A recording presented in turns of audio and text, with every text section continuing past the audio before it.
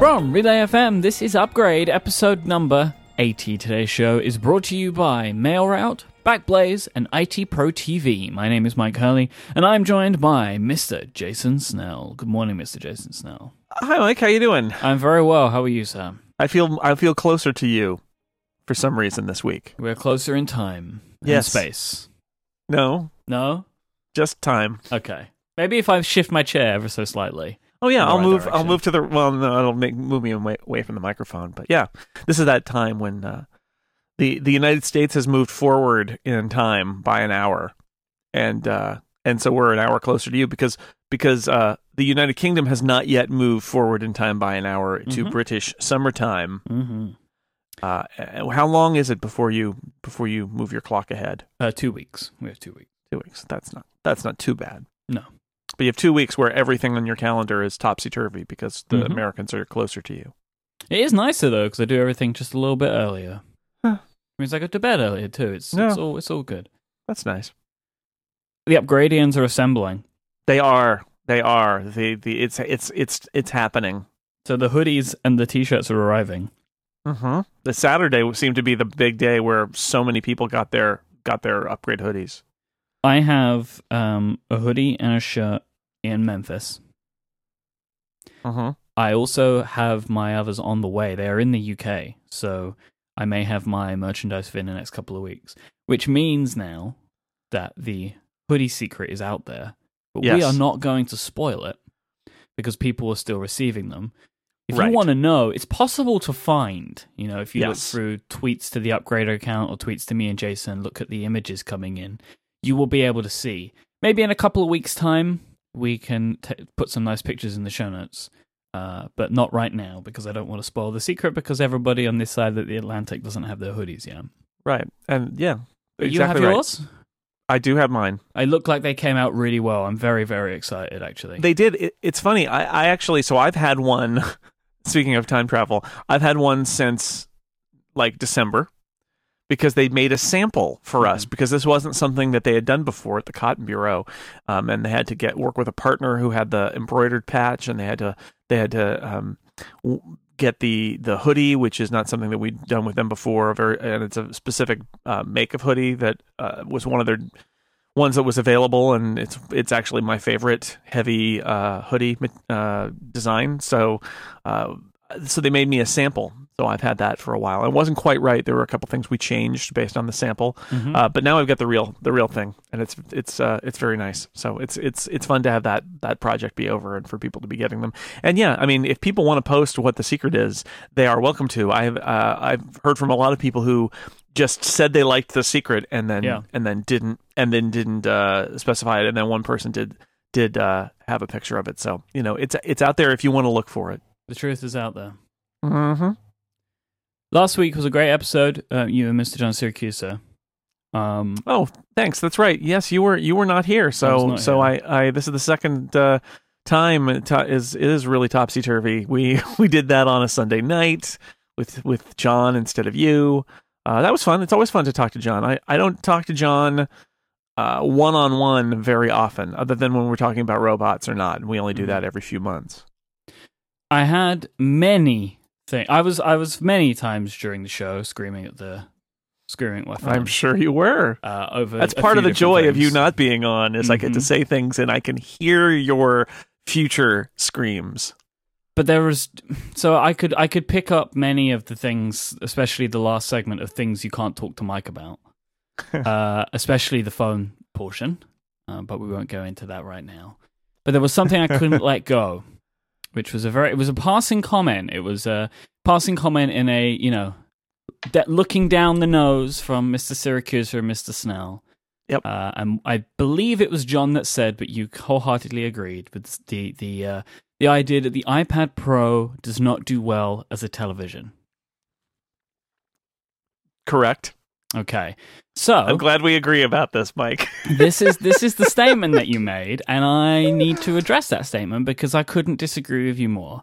I will list my feelings about this. So, one, the screen is nice and big and it looks great. I will not take it from anyone. It's it's not as great as a 50-inch plasma, but it's a really nice screen. And when you hold it close enough to you, it's nice and big. It's like the perspective thing. It looks good. The speakers are really good on it. I love the speakers. I was listening to a podcast today on my iPhone, and I switched over to my iPad, and the difference is so incredible. Those 4 speakers are fantastic. But here's one of the other things that I think make it good. It has all the apps that you want. It has more apps on it than the Apple TV does for content, right? Looking at you, Amazon. They're all on there, so I think that makes it a good TV device. And I think the main thing, though, the main reason why I think that the iPad Pro is a good TV is because it depends on the device that you're looking for. Like, I know what a big screen experience is like. There are times that we choose to do that. Like, we were just watching House of Cards, and we watched the majority of episodes of House of Cards on the big TV. Because it was a big spectacle thing. But there were some that we watched in bed because we tend to prefer the comfort. Me and Adina, I'm talking about, my lovely lady friend. We like to be in bed when we watch TV. And the best way for us to do that is with the iPad Pro. It's better than trying to fit a 50-inch TV into bed with us. And the screen is great. The speakers are great. It is a good TV. So that is my feeling, no matter what you say. Or no matter what John says, that's the truth. So what you're saying is Mike was right. No, it's more John and Jason were wrong. I think. I get it. So the ergonomics of it, I think, is what I have a problem with. And maybe these kids today with their iPads in bed watching TV, it's fine. But whenever my wife or I see a video that we want to share when we're getting up in the morning or going to bed at night, like, oh, there's this funny.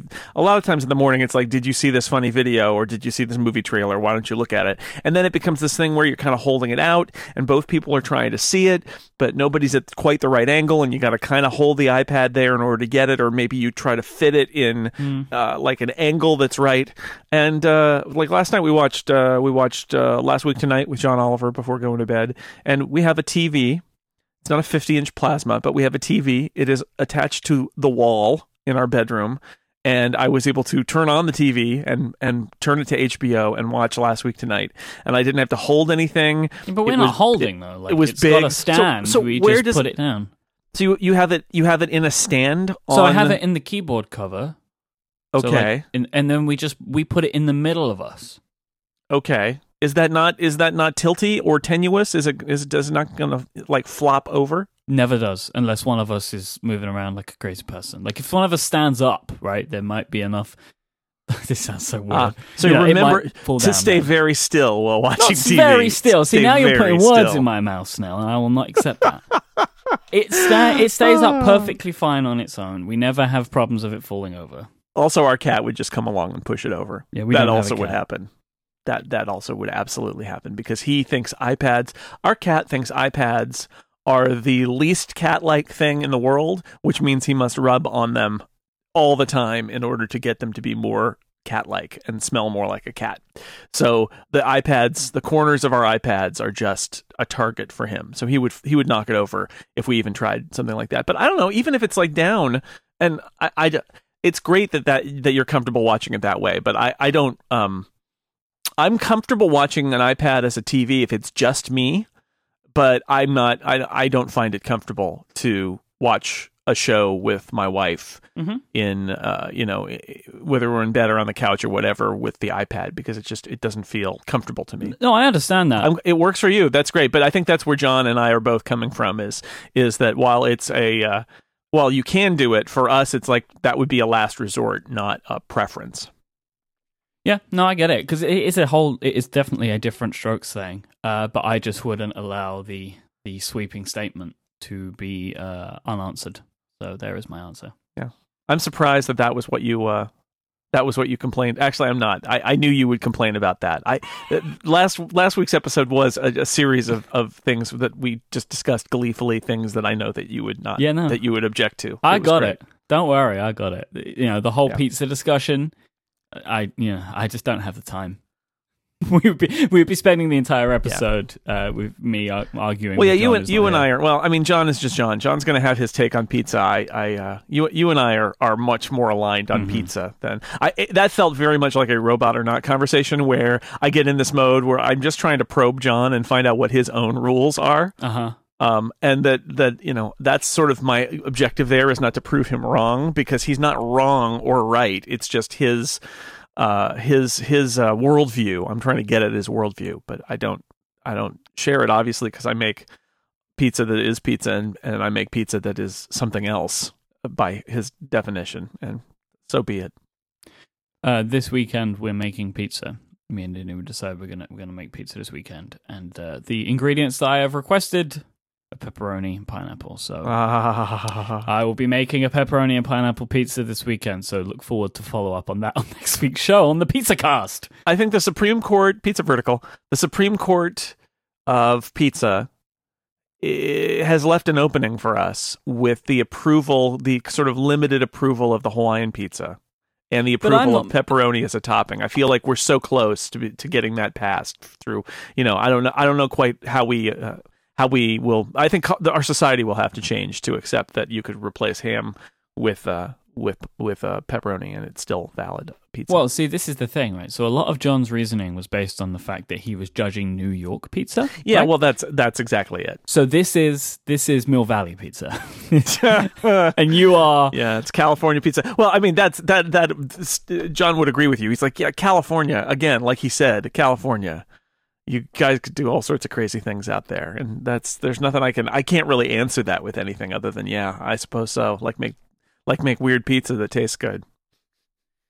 So listeners of this show, I think, should go straight away after hearing this and listen to episode 310 of Mac Power Users. You joined David and Katie to talk about your first year as an independent publisher, and David's first year. Of course. I mean, it really is more of David's anniversary than mine. Mine's a little, it's almost coming up a year and a half now, but for David it is his first anniversary of being out on his own, and that was the motivating factor for that interview. Was I felt bad for Katie because she had a career change too, but it's not the same sort of thing. She's just doing a different different firm kind of thing. But for me and David, it's it was very similar to the conversations we've had over lunch for the last, 5 years.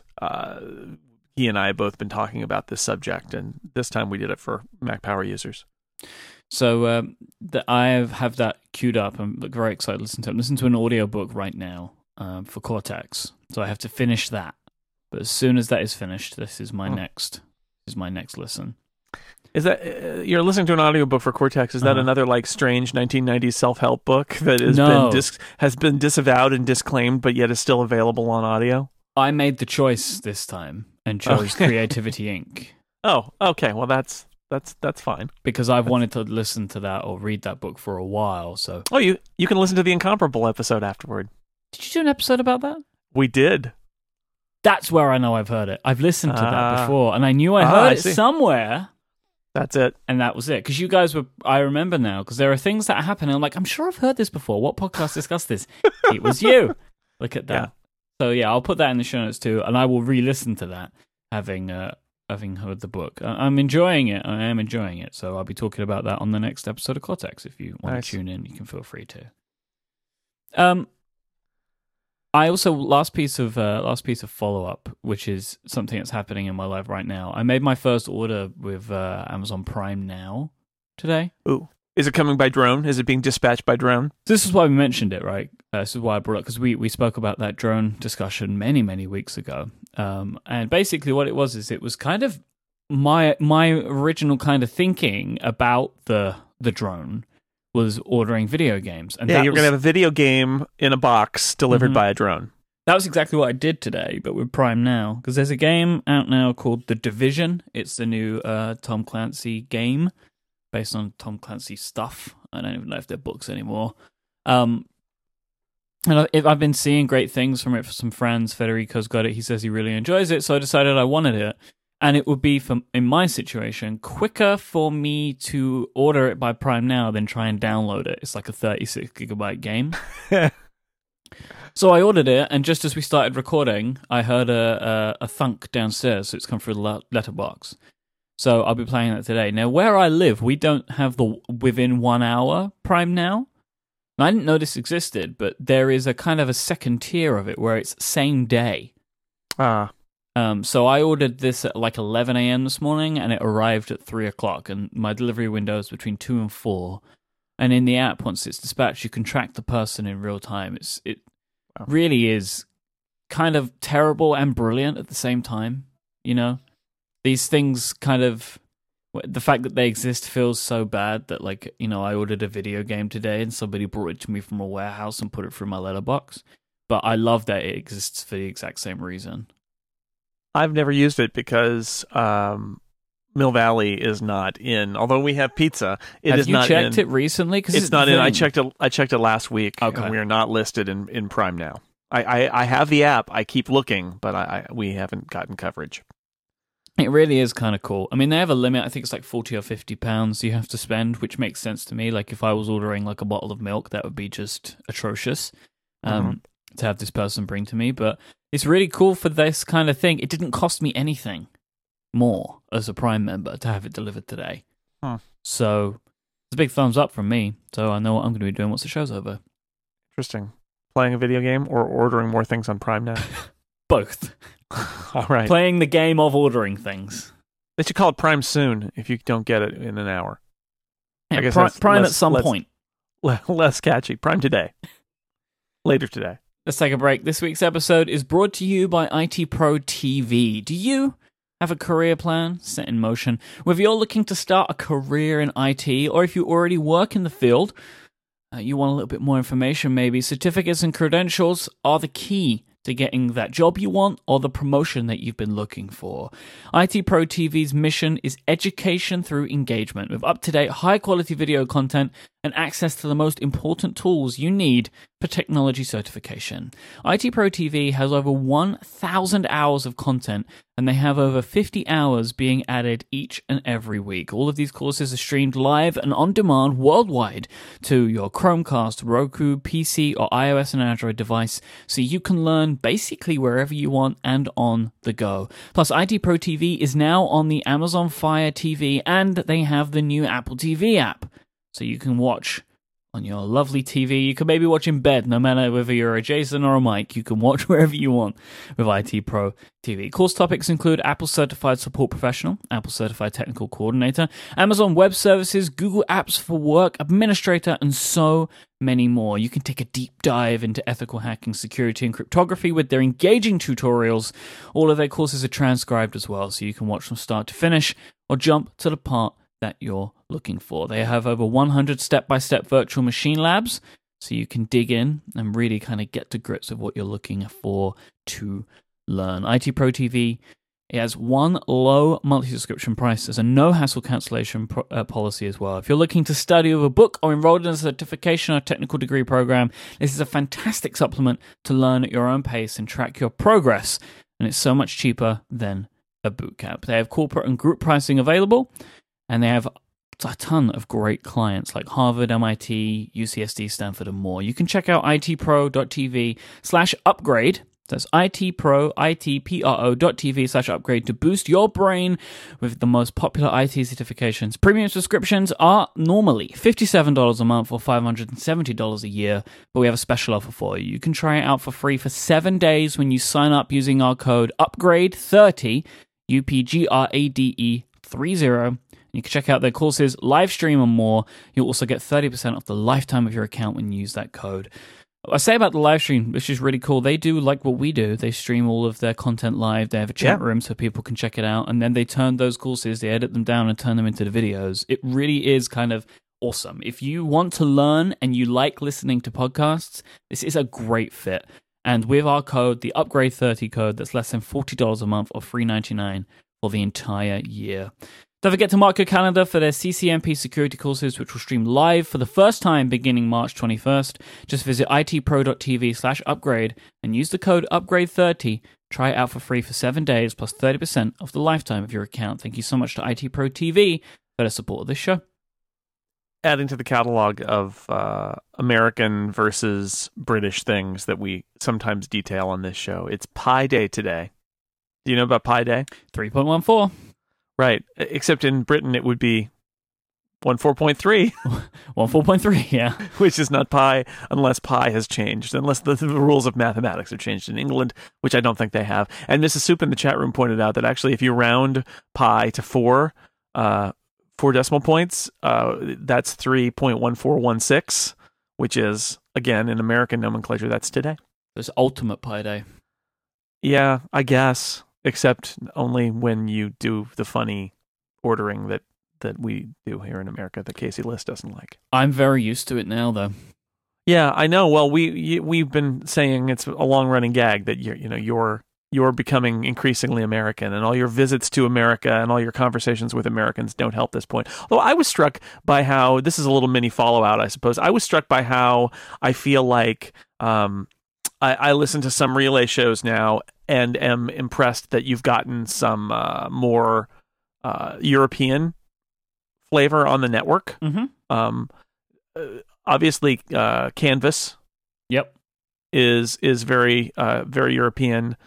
And Remaster too. We have and remaster because that's you and Shahid are in England, in the UK, and then Federico in Italy. So I've listened to both of those and been struck by that, which is kind of fun. So it's not all just the Americans taking over, just mostly. Whilst we're doing this random follow-up, there is a fun little thing you can do. It's a fun game you can play, talking about my accent and the way it's changed. Uh-huh. The oldest thing that you can maybe find is episode 1 of The Pen Addict, recorded in 2012. Just, if you want to hear it, I'll put it in the show notes. Yeah, because you took down all of the old episodes of like the original Command Space and stuff like that. Yeah, before it was Command Space. The show that came before it, like my original shows. Yeah, this is a lot of the old stuff. Basically, if it didn't move to 5x5 when we moved over there, it kind of doesn't exist anymore. Right. But The Pen Addict is the one show that's followed me for years. It's 2012 we started. Yeah. So if you want to hear Mike from early 2012. Yep. With a terrible microphone, you should go listen to that because it really is kind of surprising. I don't actually recognize my own voice from it. It's very, very peculiar. But there you go. You can go listen to that if you like. Something I want to get your take on. This happened a couple of weeks ago. Kind of out of the blue. This is on the 3rd of March. Apple created a new Twitter account at Apple Support. It is a public Twitter support system. They have like open hours from 5 to 8 Pacific every day, and it's like any corporate support that you have come across before. They say send us DMs and stuff like that. They send out tips, and all that kind of great stuff. They have nearly 200,000 followers already. Why did they do this? This is very different. It's the thing to do. I don't know. I think this is an example of somebody at Apple saying, "Why not try it?" Right? Like we don't normally do this. A lot of other companies do this. You see it from companies with large scale, with lots of customers, airlines, things like that. The cable company does it. So why can't we do it? Why shouldn't we do it? Do we not have the resources to do this? Would it not be helpful? To help our customers, I'm sort of doing it right here. I could work myself up into the person who I could make that argument, right? I could say, why wouldn't we do this? Why aren't we doing this? Are we not opening up to the public more than we ever have before? Perhaps this would be a way for us to do that, and we could do it from a brand account, just like the other big companies do. It wouldn't be like a person or something. We would need to pay. We would need a team, but perhaps this could save us in the long run in terms of reducing the time to get a Genius Bar appointment or anything like that. Maybe it would help retail out and phone support if we could do this Twitter support stuff as part of our support portfolio. And this is the kind of thing that nobody would have suggested, I think, or at least nobody high up would have thought politically acceptable to suggest to Apple before, but Apple has changed its communication strategy a lot since Katie Cotton left. Is the biggest change, I think. So yeah. So I think I suspect that's what happened, is that somebody in the support area has been seeing what their peers in support have done at other companies for a long time, and this is another tool for them.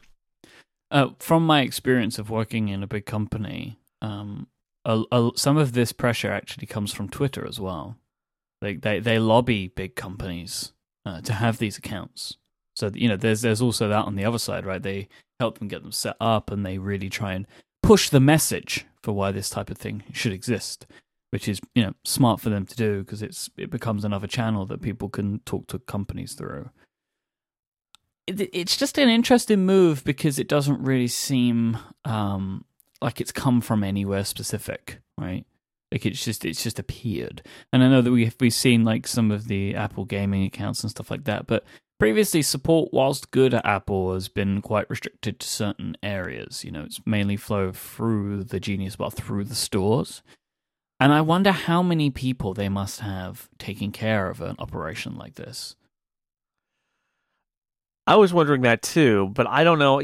Somebody who might know is our friend Scott McNulty, who worked at Comcast for a while. He wasn't at Comcast Cares, but he knew the people who were, and he could probably tell us. I'd imagine that it depends on the volume. I mean, if you constrain the hours, you need customer service reps on this. Although I don't know how many, because I did have a thought actually when this account launched that I guess Twitter jail isn't a thing anymore, because the avalanche of replies that come from this account, it was just amazing how many replies were coming out of it. So because they use services, right? So there are customer support services that are set up, sure, and I would assume that they have kind of unrestricted access from right. Twitter. And so my guess is there's a help desk app of some sort that consumes all of the tweets.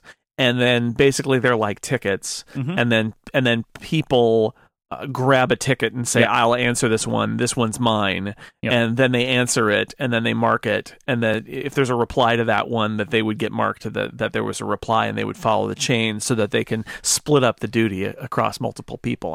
I do hope this is not one person sitting in Tweetbot hitting reply and looking things up on a web browser, because that would be a really tough job. No, that's exactly how it works. So Apple are using a system called Sprinkler. You can see that from what they're replying to. But I have I have seen the use of tools like this. There's a tool called Radian 6, which does this kind of thing. And it's exactly that. It turns incoming tweets into support tickets. And then they're dealt with that way. And also these services can kind of track keywords and stuff like that around the brand to give a kind of an idea, like a score of how these things are progressing and the kind of the way that people are interacting with you. It is valuable. It's very valuable. I think it is a good thing that Apple are doing this, trying to make the customer service a little bit more accessible and open to people who maybe don't have Apple Care. I think is a good thing.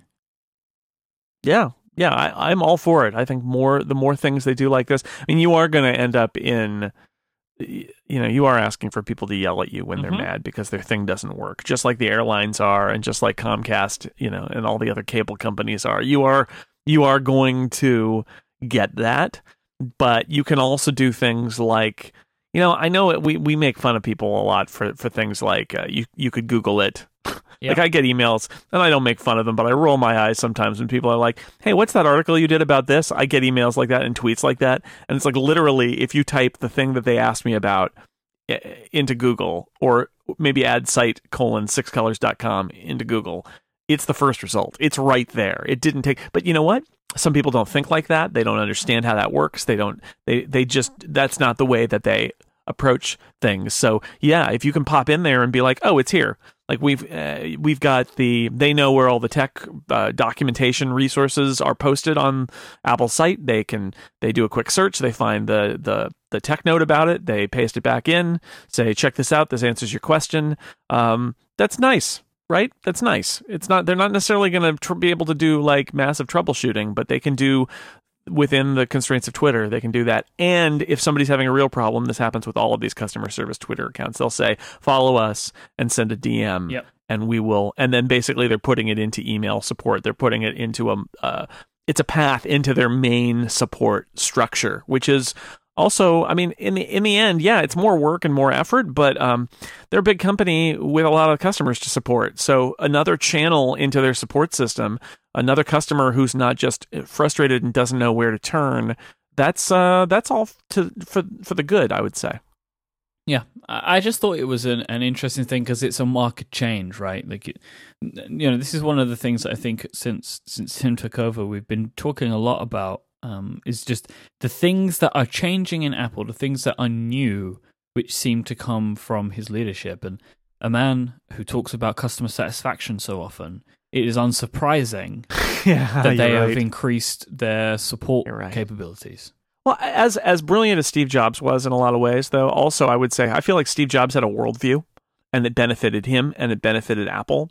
But I'm not sure how much room there was for certain stuff in Steve Jobs' worldview. And I think his worldview, and who's to say if he had not lived, he would not have adapted to some of this stuff. But I think this is one of those areas where it took a change in leadership for at the CEO level, at the head of corporate communications level, for somebody to say, let's reevaluate where we are right now. And I'm not to say that Steve Jobs would answer emails, right? But something like having a whole customer service thing on Twitter, Apple was locked down. A lot of their strategy was let's just control everything. And so to have anybody put themselves out there seemed like it's not impossible, but it would be a harder battle to fight. Because you'd have to convince some people who were entrenched, whether it got to Steve or whether it got to Katie or whether I don't know who it would have had to get to in that era.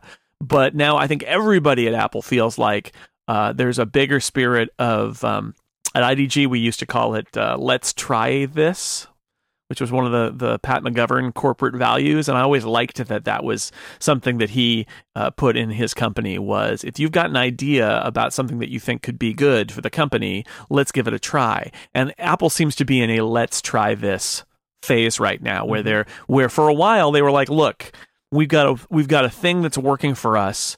This is the system we set up. Essentially, when Steve came back to Apple, we set it up this way. This is working. We've got products to make. Let's go. And for the last couple of years, it seems like they've taken the time to say, let's revisit some of those things that we set up in 1997, through 2000 when we were getting started here. And the world has moved on a little bit. Maybe we can do things better. And I love that Apple is showing that flexibility. I'm not saying that at Apple support is like the greatest thing in the world and it's going to solve a lot of problems, but I think it's a nice. Don't you think it's like a nice symptom of change at Apple, if nothing else? I do. I think it's. I mean, I know it seems strange, but it is an indication of the openness that they are displaying, because they are openly allowing people to send all of their problems out into the world and focus them towards an account. Like if you just go and look at the mentions, you see hate. Right, and things that are wrong and things that are going wrong for people. Sure. You can go and see all of that, and that doesn't really feel like a traditional Apple way of wanting to do things, right? Like to focus at the problems, but this is something that should exist because in the long run, it will actually help people and reduce the burden of people trying to maybe call or get a Genius Bar appointment. This should be part of the overall support structure, which it is, which is good. I'm glad that it exists. Well, that's there. I think there are a lot of benefits. I mean, you can also see them going out there and trying to help people, which I think is to their benefit.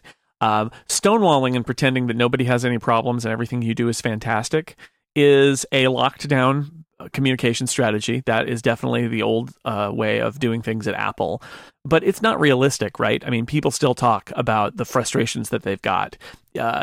And finding ways to channel it and acknowledge it and make it better, I do think that goes back to Tim Cook talking about customer sat all the time. I think talking about the John Oliver show on HBO, they did a long piece last night about encryption, and it's great, and I recommend that people watch it. I imagine that it's on YouTube now. If not, it will be soon because they tend to post their stuff there. But it was really good. But one of the points that they made toward the end that I thought was really effective is that Apple acts like all of its stuff is this magical thing and that they can do anything, and that's the mystique of Apple, which is great marketing. But it bites you when you talk about something like encryption, because you see all these people saying, essentially, these are computer geniuses who can do anything. Surely they can create a whole new form of encryption that is secure for everybody else, but allows a court order to open it up. And this is the it's sort of that two-edged sword here, where Apple has created a mystique about it that in some cases is dangerous because it leads to backlash. Whether that backlash is people in Congress thinking that Apple can make a magical encryption form that doesn't exist, or whether it's that customers get angry because they were told that this would be magical, but they're having a problem with their hardware. Talking about the encryption debate, so we have an event booked, March 21st, will be the Apple event for expect new products. But before we talk about the new products and what we think could or couldn't be there, do you think they're going to address this in any way? My guess would be that the opening remarks from Tim, assuming there are some, would touch on it, but obliquely. That would be my guess. Yeah. That he'll say, we remain committed to our customers' privacy and security around the world, and then just kind of and people might applaud that, but that there won't be any more detail than that. My feeling is that is probably what's going to happen. I'm taking an outside bet on mention to making iOS even more secure for iOS 10 at this event. Could be. My guess is that. I think it wouldn't be that specific. I think it would be more like we're working on ways to make it even more secure in the future. But literally, that would be it. Mm-hmm. That's as much as I think it could go. If they're going to talk about anything, they may, he may just say something along those lines. But I agree. Other than that, it's kind of just like, we have great stuff to do to talk about today, but I just want to mention how we're committed to our customers, blah, blah, blah, blah. Let's talk about what we're expecting to see. So just run through a little checklist of the things that have been mentioned here. So smaller iPhone, potentially named the iPhone SE, right? Yep, that's in the Gurman report. So yeah. So we're expecting that's going to be it. The Apple invitation, whilst that's always fun to look at, shows the 4 colors. So, whatever devices that are going to be unveiled will probably have the 4 colors: the gray, the silver, the gold, and the rose. In this household right here, we are hoping that there is a smaller iPhone released, and it is a good product, because that's something we're looking forward to getting for Adina here. Because Adina would prefer the smaller iPhone. She most definitely would, yeah. And her phone currently is just it may as well be falling to pieces. Do we think we're going to see 10-inch iPad Pro? Probably yes, right? It feels like it's iPad time. All the rumors say that the what we've been talking about is the iPad Air 3 that now may be called a smaller iPad Pro, and this is with pencil support and the smart connector will happen. The naming, it'll be interesting to see the naming, because naming is a little more flexible in some ways than the hardware. It's definitely more flexible. I don't know if you could change it at the last minute, but it's more flexible than hardware. How they explain iPhone SE, how they explain iPhone or iPad Pro. Always good to see the way Apple refers to these products and explains how they fit, if they do. So, but I imagine we'll see that. New Apple Watch bands. Don't they always have new Apple Watch bands? It feels like it now. I mean, they're a seasonal thing, which makes perfect sense. It feels like this is going to be a thing. And again, referring to the original Gurman reports, we're looking at potentially a NATO-style band. NATO bands are like these material woven bands. Yeah.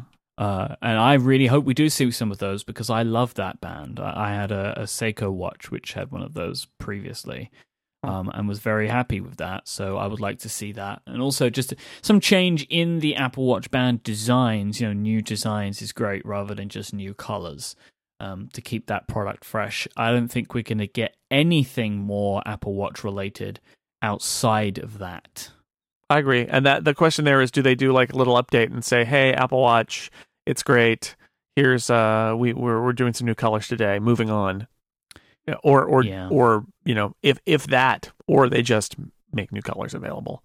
I think that's what we're going to see. If anything, I think it's going to be very. I think they're going to be very quiet about the Apple Watch here, other than just new colors, because I just think they won't want to put too much focus on it yet, because they don't have new hardware, and as we discussed in the past, the current hardware is getting a little long in the tooth now. Because what is it? What 2 years old? It's been a year. Okay. Well, it's been a year since it shipped. Yeah, but I'm thinking like since we originally saw it, right? Like, is that a year and a half? The whole story, right? Like you're thinking when you first saw the product, and then it was anyway. I was a Macworld employee when we first saw the Apple Watch. There you go. There you go. So there's your gauge of time. Year and a half. What about new Macs? What do you think here? We're going to see anything Macintosh related? There definitely seem to be new Macs coming. Definitely heard rumbles about possibly a new MacBook. Definitely heard the rumbles about new MacBook Pro models. Mm-hmm. I think it's an open question. I think not tomorrow, but a week from today would be a perfect time to do it. I think it comes down to sort of like what's the runtime of the event and what do they want to focus on. Because you could release Macs without an event. You really could. And they often do. But they might use the event just to give it a little extra push and release them. So I don't know. I'm on the fence about that, about whether they're going to do that or not. Yeah. Do they want to mix the Mac into their message about these other products? At the same time, this does seem like an odds and ends kind of event. Yes. With the small iPhone variation and the a new smaller iPad Pro, and that does the things that the other iPad Pro does.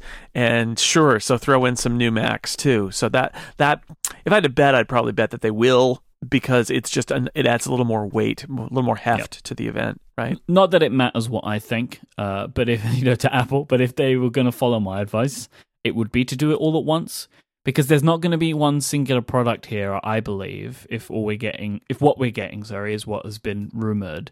There's not one singular product here that is a real headline on its own. These are all small products that aren't in the top tier of Apple's products. Especially where, the iPad, we've seen all of the features potentially, already in the iPad Pro. So my feeling would be you bombard to get lots of headlines. So you just have lots of little stories as opposed make it to up on the volume. iPhone big story. Yeah, you make it up in volume.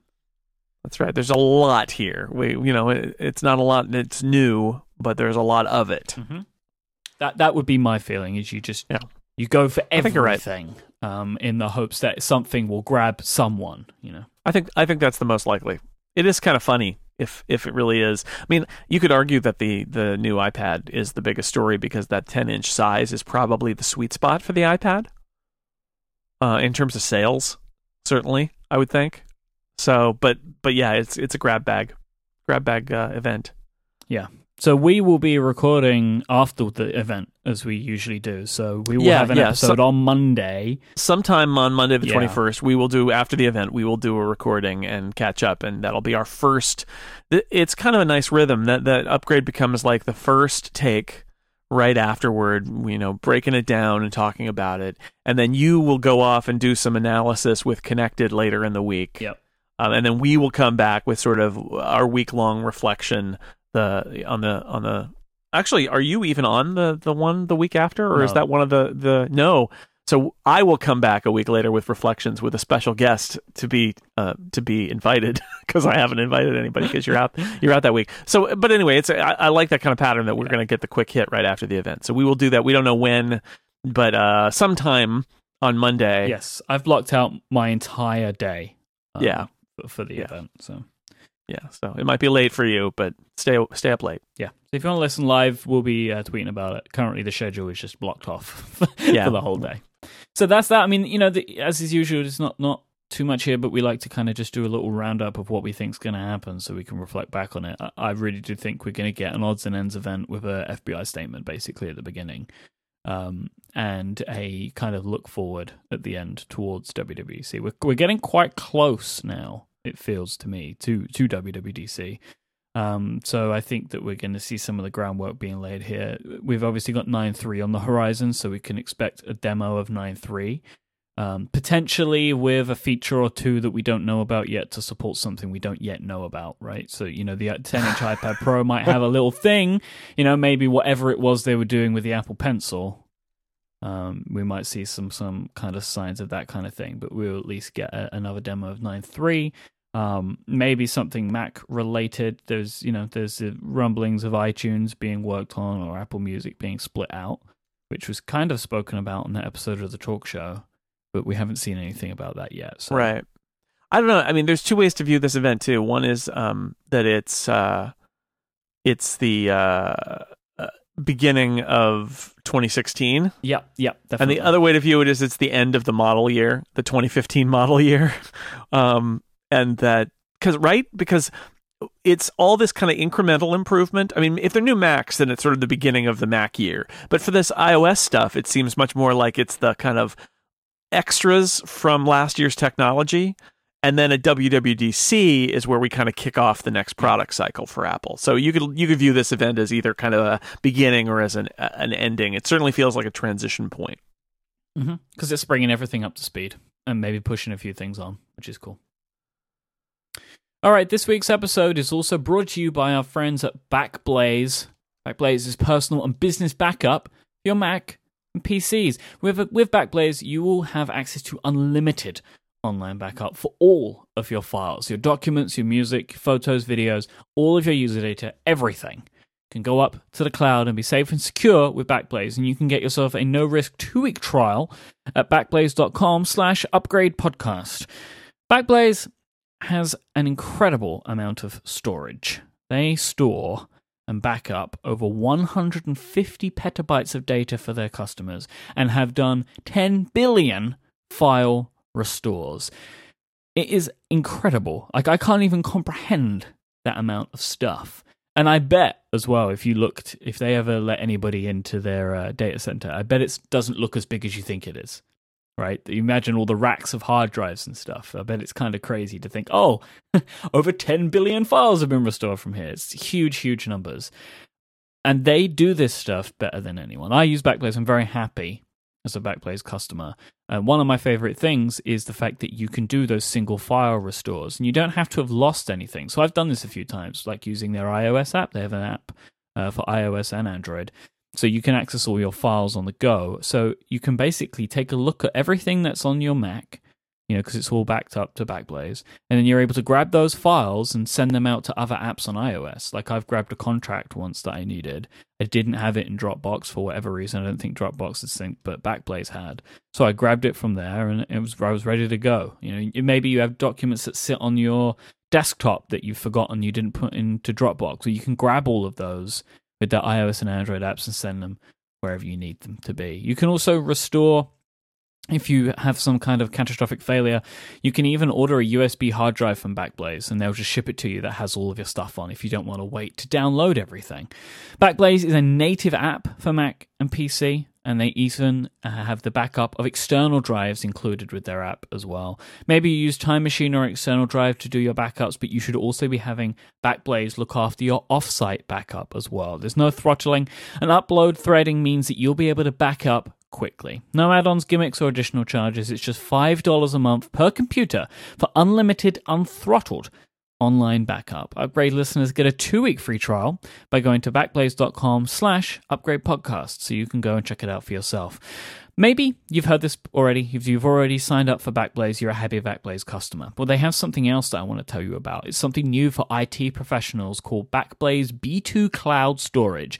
If you're building an app and need cloud storage or want to be able to command your own backups with CLIs and APIs, this is the solution for you. Backblaze B2 Cloud Storage is 1/4 the cost of Amazon S3 at just $0.005 per gigabyte. The open beta is available now. Just go to backblaze.com/upgradepodcast and check out the B2 Cloud Storage link. Thank you so much to Backblaze for sponsoring this week's episode. Woo! So, there was a story that came from the Oculus Rift founder, whose name is escaping me. I think he was the guy who was on the Time cover, right? Floating in the air with the beach behind him. Do you remember that? Oh, yeah. Palmer Luckey. Palmer Luckey, that's it. What an interesting name that is. I'd like to find out the etymology of that name. But anyway, basically, he has been quoted to say that effectively, Oculus will not support the Mac with their VR headset until Apple makes a good computer for gaming. Now, this is something that the underpinnings of the story I've been following for a little while. When the Kickstarter campaign came out and all of the dev kits, for a while there was Mac support built into the software. And then at a certain point during the development of the Oculus, they stopped supporting the Mac. And at that time, they weren't very clear as to whether they were going to come back or not. It seemed like they'd run into some hurdles. And then eventually, support for Oculus on the Mac stopped. And they stopped developing anything. And effectively, they've kind of said here and there the reasons for this, but Palmer Luckey has made it quite clear now that basically Macs are not powerful enough as gaming machines to run the Oculus Rift, and it does take a lot. There are a lot of PCs that won't run the Oculus Rift either. So now that basically it looks like if you are a Mac owner, a Mac user, you will not be able to use this, and even doing something like Boot Camp probably won't help you because it's not a software issue they're running into. Basically, the argument here is that the graphics cards and all that kind of stuff will not meet their recommended spec. I mean, this is a quote. It's on the 9to5 Mac from Palmer Luckey. He says, you can buy a $6,000 Mac Pro with the top-of-the-line AMD Fire Pro D700, and it still doesn't meet our recommended specifications. They prioritize higher-end GPUs like they used for a while back in the day. I think we'd love to support the Mac. This is interesting to me, Jason. So a lot of this has to do with the fact that Apple's... well, there's two things going on here. One is Apple seems to be content using... a lot of GPUs that are not considered acceptable for PC gaming. And why do they do that? I think the answer is because they don't care about They don't PC care about gaming. games. They don't care. Even when you look at the Mac Pro, their calculations about like GPUs have to do with like using GPUs for scientific applications and things like that, not for games. They just and it's we no longer live in a time when we have a modular Mac that you can plug a Mac version usually of a PC game card into, which I mean I did that on my Power Mac G4. I put a new graphics card in it at one point, but those days are over. There are no essentially there are no modular Macs anymore. So when Palmer Luckey says they won't support Mac until Apple makes a good computer, I mean, the guy's being a jerk because Apple makes lots of good computers. Apple just doesn't bend over backward to engineer PC game rigs because they don't care. And so I guess what I would say, if I were Apple, what I'd say to Palmer Luckey is probably something like, we don't care about what you're doing. What you do and you think is important, we don't care about. They do care about VR. Tim Cook has basically said as much. Do they care about VR games plugged into a headset that's attached to a Mac? I don't think they do. So this is my thing, right? I think that Apple are working on VR because if they're not, they're stupid. VR is the next thing, it would appear, right? It is the next thing we can see for technology. It might not be the next iPhone. It probably won't be. But if we look at where technology is in 2016, virtual reality is the next revolution, right? Would you agree with that? It's like the thing on the horizon. I would say it is going to be popular with gamers. Sure. And that's the part that I'm certain of, and the rest of it, I'm still a little skeptical of how long it's going to be. I can't see applications outside of gaming right now either. But yeah. Well, Apple's not exactly a giant in gaming, especially like the more advanced gamers who are going to be buying first and second generation VR equipment, right? Yeah, of course. I mean, my concern though is that Apple are definitely making something. And my feeling is that it's going to be for iOS. Yeah, of course. So I think that they're going to miss out on the OS X. And that's simply because they're just not concerned enough about games as a thing that they would bother to put it on OS X as well, because they will put it on iOS because you can't escape it. The games are part of iOS. It's one of the biggest game platforms in the world, so you can't ignore it. But in that, you're going to miss out on some of the really powerful experiences that the additional graphics capabilities can deliver. I mean, this week, as we record, Sony has their PSVR event where we're expecting to get more details on a release date for the PlayStation headset, which I would take a bet is going to be the winner of the current generation of VR. It's cheaper, more people have a PlayStation than they have a PC that can run this stuff. So I think that is going to be a real key here, but I think that it would be really nice to see Apple take advantage of the power that OS X and these machines can deliver to put something here which would be really compelling, but I just don't think we're going to see it. I also don't think we're going to see anything VR from Apple in 2016, which is interesting because this is the year of VR, and I wonder if we're going to, we've got one of two situations here. Either they're going to be late and it won't be good enough, or they're going to be late and it will be better than everybody else. And that can be one of two things of Apple. It can go either way. I'll be interested to see where it goes, because gaming is the main application, but gaming is not really something that the company as a whole seems to put a lot of effort into. Right. So I'm very interested to see what Apple envisions VR to be for them. Yeah. Also, this is not, it's not the year of VR. It's the year where the first commercial VR products will ship. That's not the same. And Apple is not going to participate in a first generation device that's going to largely appeal to gamers. It's not going to happen. So I don't think they're behind at all in not having a product this year. I think it's a question of what they're targeting with this, because if games really is the best application for VR, and I think it is, then it might be something that they need to worry about soon if there's any uptake on the Samsung and HTC sort of mobile VR stuff. But on the Mac, it doesn't seem to be. I don't think people are going to be rushing out to buy gaming PCs with high-end specs and Oculus Rifts to play games, other than that hardcore gaming market that wouldn't really look twice at a Mac anyway. So it'll be interesting to see what they do with it. But Apple's Mac priorities are different, and they have never been, as somebody who at Macworld we had to do this for years, where we had we covered Mac games and we had Mac gaming column, and Peter Cohen wrote it for a while, and Roman Loyola wrote it for a while, and Chris Breen wrote it for a while, and we had lots of people writing about Mac games, trying very hard to write about Mac games. And Stephen Levy wrote it for a while, actually, back in the day. But Mac games are, it's never really been a thing because it's never been a priority. It's more like Apple makes hardware for other reasons, and then people are like, yeah, I might be able to put a game on there, though. But it's never been, really that Apple has cared about gaming. Yeah, that's never really been the case on the Mac. And they care about it more on iOS because they see that it's popular. And still questionable, though.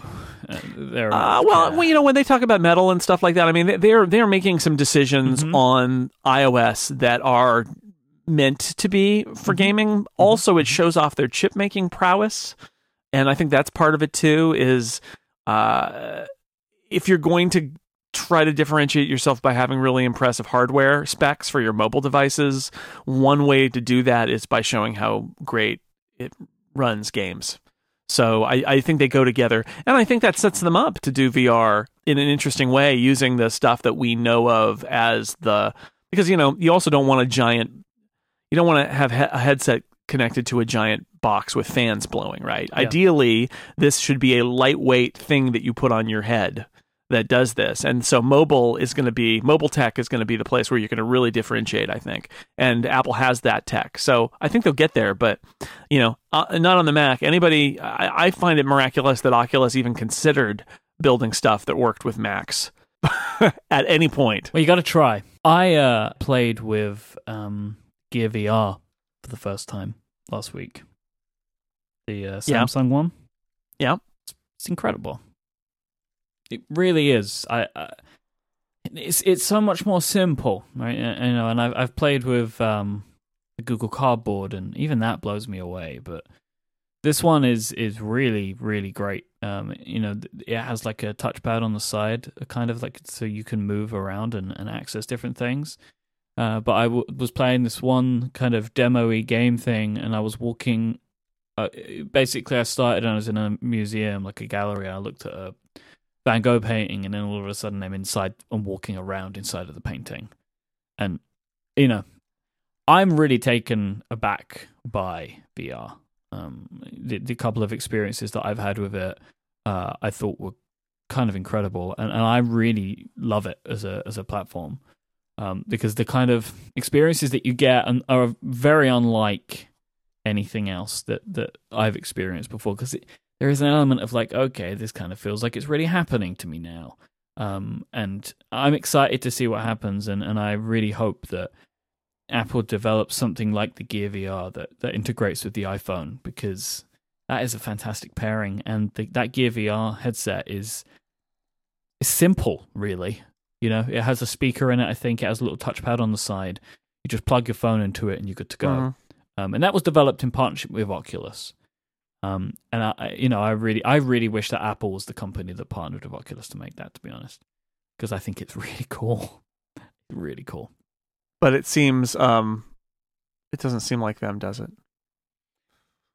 No, but I still want it, and I think we're going to get it. I think next year there will be an iPhone headset. I've heard good things about the HTC Vive too, actually. Apparently, I didn't know this, so we were talking about this on the last episode of Remaster. From a journalist and developer perspective, the Vive is said to be a better, more engaging experience than the Oculus. But HTC and Steam's problem is that Oculus is kind of the name; it's the brand, right? But I really do think that PlayStation is the dark horse here, because they have the systems in millions and millions of people's homes already. So I'm excited to see what they do. That's exactly it. You say Oculus is the brand, but if you ask regular people, nobody knows Oculus. Well, of course, yeah. They built up some mindshare in the people who are watching this space among tech people. But yeah, Sony could. If Sony rolls in, or Xbox, Microsoft and Xbox, or Nintendo. I mean, if a gaming platform like Sony, being perhaps the best positioned here, rolls in and says VR games, here we are, PlayStation, boom, right. That carries so much more weight than Oculus. Mm-hmm. Even if Oculus has been a pioneer of this all along, and Steam again carries weight with a certain audience, and that makes the Vive intriguing. And I've heard good things about the hardware, but it's all early days. I mean, that's the thing, is this stuff is exciting because it's going to finally ship in 2016, but it's all going to be first generation, early adopter. Let's figure out what works and what doesn't kind of stuff. And it's exciting to be on that. But yeah. If you are interested at all by this discussion, I urge you to subscribe to Remaster. This week's episode, this is actually what we're going to be focusing on, PlayStation's announcement. Our co-host Shahid has actually decided he's going to go to San Francisco for the event, and to be around and to see what's going on. And we're planning something pretty special, actually. So go and subscribe to Remaster, relay.fm/remaster, and the episode that will drop in, episode 6, later this week, I think is going to be something pretty cool. So you should go and check that out. Whilst we're talking about games, before we do our Ask Upgrades, Firewatch. Now, I have played Firewatch, you have played Firewatch, we both discussed it in various places. Remaster number 5 includes the discussion of the three of us talking about Firewatch. No spoilers here, by the way. Yeah. And you've spoken about it on the Incomparable. I played it on PlayStation, which means I missed out on a couple of interesting features. Yes, I played it on a fantastic piece of gaming hardware, the 5K iMac. The funny Not thing games. is, anybody that I know that's played this game that wasn't on the 5K iMac, it's apparently been a bit of a dumpster fire. Like, I know people that have been playing them on MacBook Pros, and their fans are screaming. Oh yeah, sure. Yeah, I'm unsurprised. The only time I have ever heard the fans on my iMac is when I was playing a Steam game. It's the only time I've ever heard it because it's it's demanding. I really loved Firewatch. I think that it is a great story and a great experience that I think people should go for. It's kind of in the Monument Valley camp of games where you understand you're paying for an experience that will take you about 4 to 5 hours to complete. I think that is a great type of video game. So like the game that I was talking about that I got today, there's like hundreds of hours in there, which I'll probably never finish, but I want to experience it because it's meant to be quite good. The games like Firewatch that I really enjoy is I know I've got a contained thing that I can go out and do, and it will be done. But what I didn't expect from Firewatch was how much it was going to make me question my own morality. So that is, that's one of the great things about this game. And I think that it is a little marvel that people should go and check out. And when they're done, you can listen to Remaster and The Incomparable to see what we think about this. Right. There is actually a question I want to ask you about this game. I will do it at the very end of the show. Okay. So people don't get spoiled. It's a good game. I'll say again what I said on The Incomparable, that I wish there were more games like this, because I'm never going to be one of those people who invests not just like 100 hours, but I'm never going to be one of those people who invests 20 hours in a game. It's never going to happen. I don't have that. My priorities in my life, even if I like playing games, I don't like playing games to the point of spending that amount of time on any game. It's just never going to happen. So I buy games that are fun to play, and I play them for 5 hours, and then I stop. My son will play games forever, but I don't have that kind of time in my life. I do a lot of stuff. I do a lot of work. I do writing. I do podcasts. I read books. I watch movies and TV shows. I do lots of stuff in my entertainment life. So having a game that lasts 3 or 4 hours and gives you an experience that is like a movie a little bit, but also is that fundamentally kind of immersive video game experience because you're making decisions.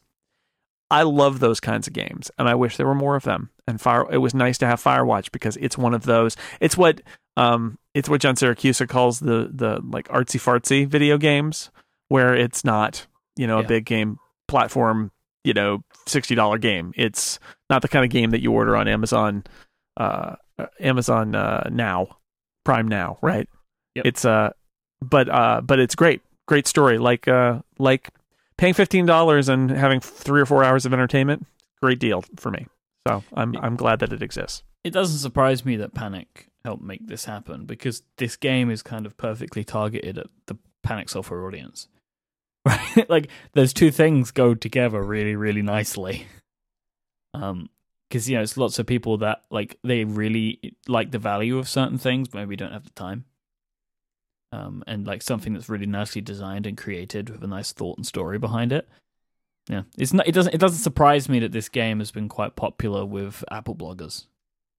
It fits real nice. Sure. It's real nice. I love it though. You should go play it. All right, let's do some Ask Upgrade. Jason, who is sponsoring Ask Upgrade this week? Ask Upgrade this week brought to you by our good friends at MailRoute. In 2016, IT departments are, as always, expected to do more with less, including really important stuff like stopping spam and virus attacks. But MailRoute can help. Now, there are a lot of end-of-life announcements out there for trusted hardware and software providers. Postini went away, MX Logic. So who do you trust to do the job well and stick around? MailRoute is the answer. MailRoute's team has focused exclusively on email since 1997. That's all they do. They're email experts. It's not part of some larger suite of things.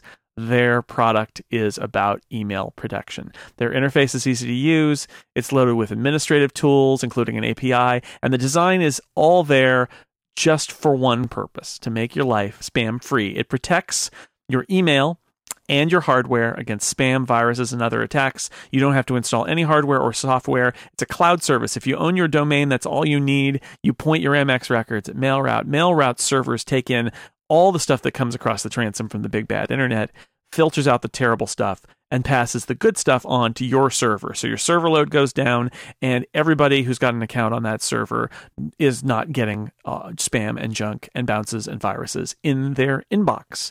Right now, MailRoute's offering price matching for McAfee and MX Logic customers. They support LDAP and Active Directory, TLS, mailbagging, outbound relay.fm.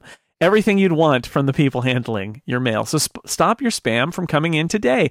Use MailRoute. You can get a free 30-day trial by going to mailroute.net/upgrade. And listeners of the show will get 10% off, not for 1 week, not for 1 month, not for 1 year, for the lifetime of their account. Or if you would prefer email, you can email sales@mailroute.net and they will help you out too. Just tell them Upgrade sent you. MailRoute protects email from spam and viruses. That's it. That's all they do, and they do it better, and they've been doing it longer than anyone else. MailRoute.net/upgrade. Thank you to MailRoute for supporting this show and ask Upgrade. Thank you to Mrs. Soup in the chat room for her suggestion for what I should do for mailbagging this week. She started and I was like, I start looking around the room. What do I do? There's a bell over there. I did the bell recently, but I went with lasers. Our first question this week comes from Rob. Rob would like to know, when we're not actually writing, how much do you use your iPad Pro in the Smart Keyboard case? My iPad Pro is always in the Smart Keyboard case. I use it as a stand when I'm watching TV in bed. And I use it always, these two things go together. I've always felt that iPads go together with the smart cover in some way, and the smart cover that I use also has a keyboard attached to it.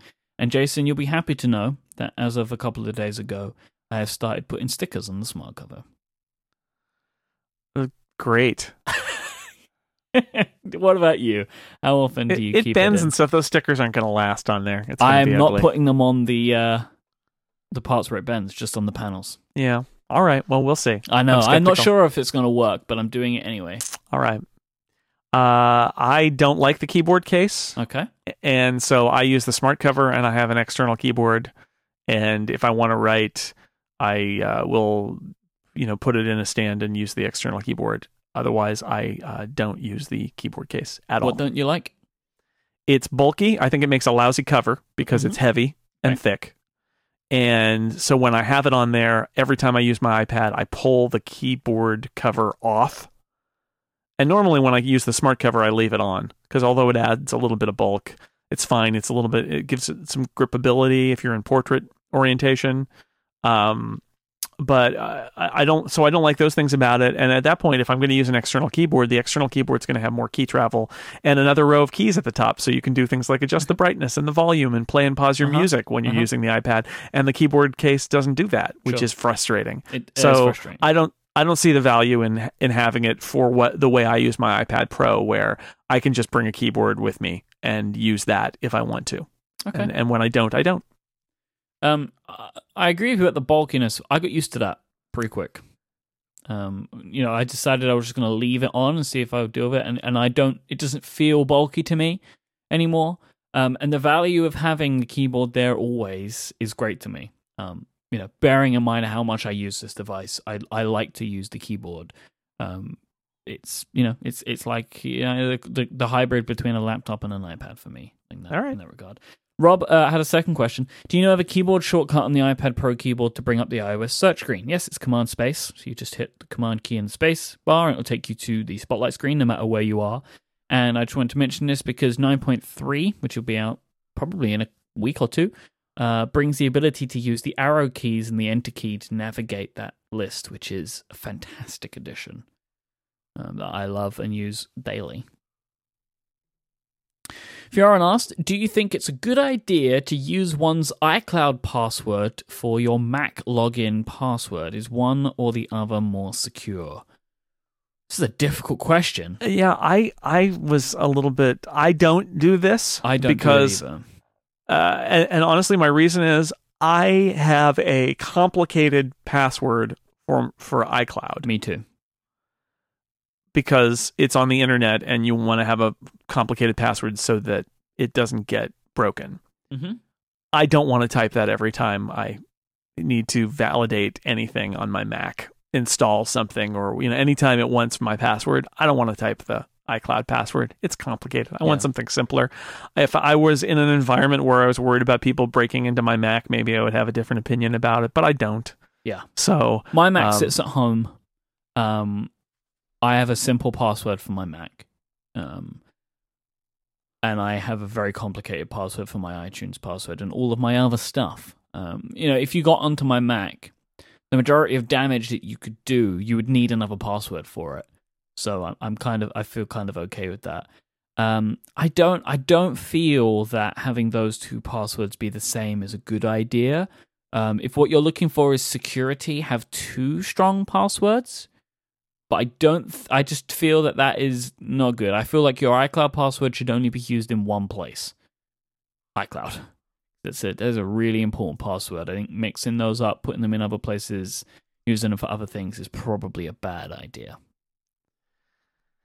Yeah, I don't know if it's a big deal either way, but I don't do that. I'm sure there's some reason why it makes sense that sort of you can log in anywhere. But for me, no.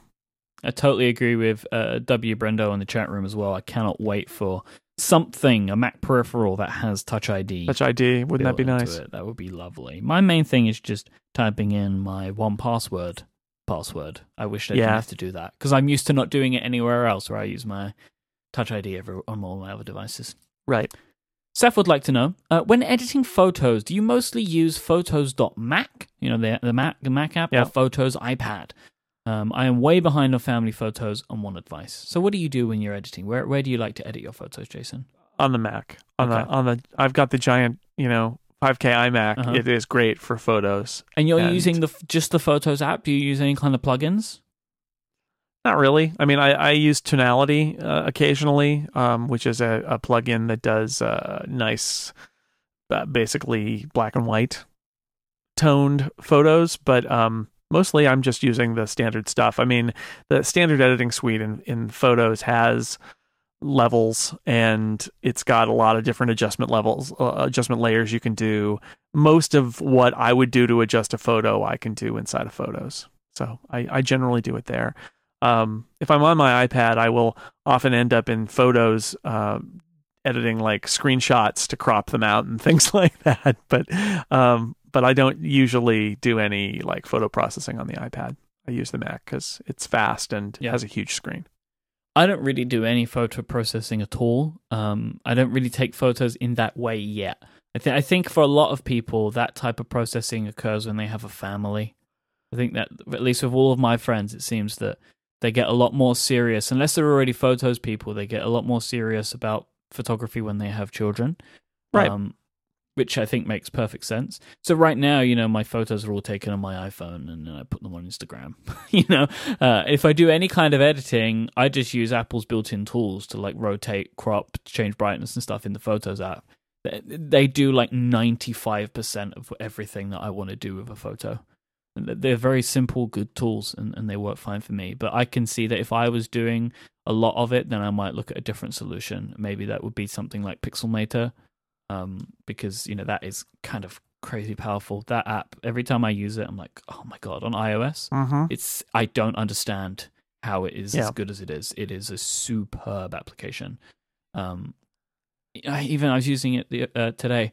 It even has split screen. It's like, I just didn't expect that was going to be the case. I say, Pixelmator, you are wonderful. So that is a great suggestion there for you. If you want to do something a little bit more, you can go and try out Pixelmator. You have to help me on this one, Jason. Gary asked, is Apple Talk something you need to still include on your resume? Will prospective employers be impressed or just laugh? I would say take it off. I don't even know. Let's see if I know this. I probably don't.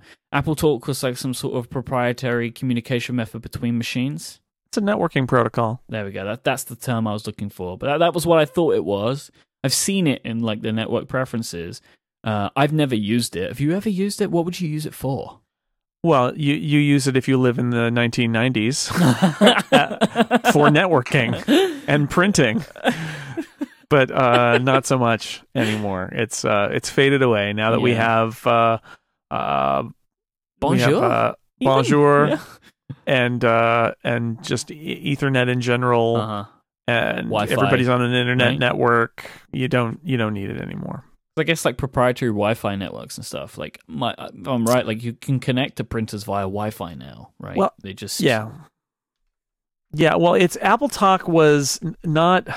It's not right to think of it as. These were the protocols, so they would go over other. So you could do AppleTalk over Ethernet, and AppleTalk.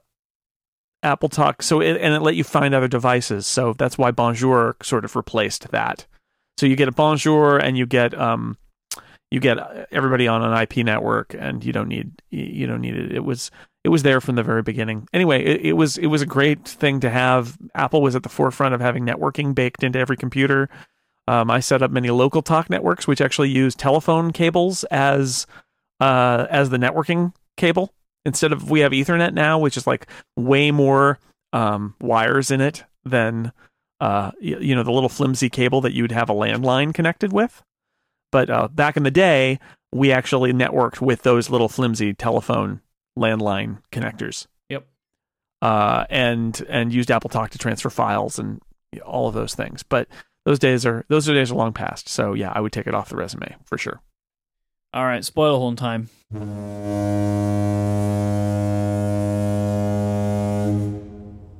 Firewatch stuff. So yeah, something I was very interested that you guys didn't really address this on The Incomparable. I was hoping that you would. We spoke about this on Remaster, and it was quite interesting. It's finding out how people, the path that they took towards the end of the game and what they did with Delilah. So what was really interesting for me was me and Federico. We both progressed our romantic relationship with Delilah, and then at the end of the game, we both asked her to move to Boulder with us. What did you do? How would you define progressed your romantic relationship with Delilah? There is okay, so I don't know if everybody's seen this part, but there is one moment where the conversation gets quite sexual, and you can kind of invite that conversation to occur. Yeah, I didn't do that. Okay. Did you even come across that? No, I have no recollection of that at all. So you know when you're looking at the fire, you're standing in your tower and there's that big fire? Yeah. There's a conversation that occurs which begins of like, I wouldn't, it kind of seems to go along the lines of, it would be nice if we could spend this time together. And it gets towards the role of looking like it's going to a certain place, and then it fades to black. So you can infer what has occurred afterwards. And then your relationship with Delilah after going through this is very intimate feeling. They feel very familiar with each other after this point. And you can, and then both me and Federico went down this path. Which is funny. Shahid didn't, and he's married. Me and Federico are both in very committed relationships. But it was just funny to me that we both did this. And I was interested to see how people went, not even necessarily going through that, but what they did at the end. So what did you do at the end with Delilah? So I feel like that scene that you're talking about, if I remember it right, you definitely sense a closeness between the two of them. Maybe I didn't take the same path that you did, although it's definitely the case that after that fade out, their relationship is tighter. But I felt like they were getting closer all the time. I felt like that was part of the kind of adventure that they had together, was him opening up to her and talking about the problems that were happening in his life. And so, I read that into the relationship all along. And quite honestly, I got to the end and I thought I wanted to give this guy a shot at happiness. And so I absolutely asked Delilah to come to Boulder. Absolutely. Okay, so you were doing it as like yeah. And I felt the same. As playing the game, like, I got lost in the world, and which is, exactly what you would want, right, from a game like this. And my kind of feeling was, if I am this guy, I felt connected to Delilah. Yeah. And yeah, which the game wants you to feel. Yeah, and so my feeling was they should be together. Like, the situation that he was in was not ideal. And there was no right or wrong, which is one of the great things about this game, is there is no right or wrong. It's all grey. The decisions that you make and the paths that you take is all grey. And I really think that whatever you choose, whatever decision you choose at the end of the game is not the right one. Well, I think that's true. Although I found, honestly, at the end of the game, I found myself, and listening to other people's take on the game afterward, I feel like my read of the game was just at odds with how the game viewed itself. Because I heard you guys talk about it, and this feeling that, and you get the sense of, like, this is about somebody who's running away, and that he needs to go back. And there's several points where there's sort of like this, I think the game makes you say, am I running away from my responsibilities? Do I have a responsibility to my wife who doesn't remember me and is going to die? And she's got family, and she's going to go back to Australia, and they're going to take care of her and all those things, right? And my thought was, I think this person has a responsibility to find a way to make a new life, because his life that he had is over and shattered. Yeah. And so for the people who are judging, like, he's running away and he needs to just be by his wife's side who can't remember him and all that, it's like, she's gone, man. Yeah. I mean, and not to be cold about it, but she's gone. She's gone. He can feel bad about it, but him being present for her to not remember him and go to the home and sit there, that's him not moving on. So for me, I felt like everything I wanted this guy to do, I didn't read it as him running away. I read it as him trying to find a way to a new life from his old life that had been destroyed. And so for me, I can't read it the other way. I can only read it as so maybe nothing happens with Delilah, or maybe it's something that I just wanted to give him a chance, right? Give him a chance at this person he's connected with, because his life is in a shambles, and his wife is gone, and he give him a shot at it. So that is entirely how I interpreted it, and I viewed her sort of maybe I'll stop by on my way through sometime as a glimmer of hope, and not a shutdown of, like, that's a little, let's get outside of the summer and the drama here, and see if there's something there and maybe there's not. But that was definitely how I read it, as and not as any sort of rebuke that he needed to go back and fulfill his responsibilities to sit by the bedside of the person who's dying and doesn't remember him. And that's how I read it. Yeah, I agree with many of those points. Like, I felt the same as, like, his relationship with his wife is kind of over. Her family doesn't want him there. Exactly. I got that feeling, like, they don't even want him there. They didn't trust him. And she can't literally, like, can't remember him. Yeah. It's reached the point where he is no good to her anymore. He is no help anymore. And he can feel guilty about it, but it doesn't change the fact that he's no help anymore. And his life with her is over. And he needs to make a new life. And my feeling was Delilah wasn't necessarily saying no to him. She was saying no for now. I think she was, my feeling was she was trying to assess the summer loving aspect of it all. Absolutely. I think absolutely. I was always nice to her, though. I was not mean to her. I was always non-judgmental of her as Henry. I was always like, Same. there's nothing you could have done. Mm-hmm. I feel really bad. He was. I tried to keep him nice to her, so that worked. Yeah, I haven't played a video game in a long time that when I played it, I just felt devastated. And part of it was the idea of the rejection that you get at the end of the game. Like, me as Henry, like, we put ourselves out there, and it was kind of like it was unexpected to me. I thought that we were going to see Delilah. I thought that we were going there and she would be there. And John Siracusa, of course, on The Incomparable was like, no, you'll never see her. It's another character. It's too expensive. And he's right. Yeah. He's right. Somebody said, it might have been on your podcast, that they went to the tram to try and go see her. And it was like turned off or out of service or something. And I had thought about doing that too. about like, why don't I just walk over there? Yeah, it's But like the it's an game emergency only that you can Yeah. use it for. The game conspires against you at that point. That it doesn't want you to take that path. But great acting too. I wanted to say both of the voice actors did such a great job. That's why Yeah. I mean that was the key of the game. The whole game is it's basically right. I mean, it's like an audiobook. Yeah. It's a dialogue, and then you've also got this kind of walk through the woods. It's forest simulator. Really good game. I mean, the fact that we can talk about it like this, that's not only does that show, I think, why it's worth playing, but I think the something video games can do that a movie can't do is leave you with this ambiguity of your own actions and how they affect the game. Because a movie, you are completely just watching what the filmmaker is having you do. But here, you're given choices, and you get to everybody's experience gets to be at least a little bit different. There's a weird pairing recommendation, but I want to recommend a new Netflix show called Flaked. It is Will Arnett, and it's fantastic.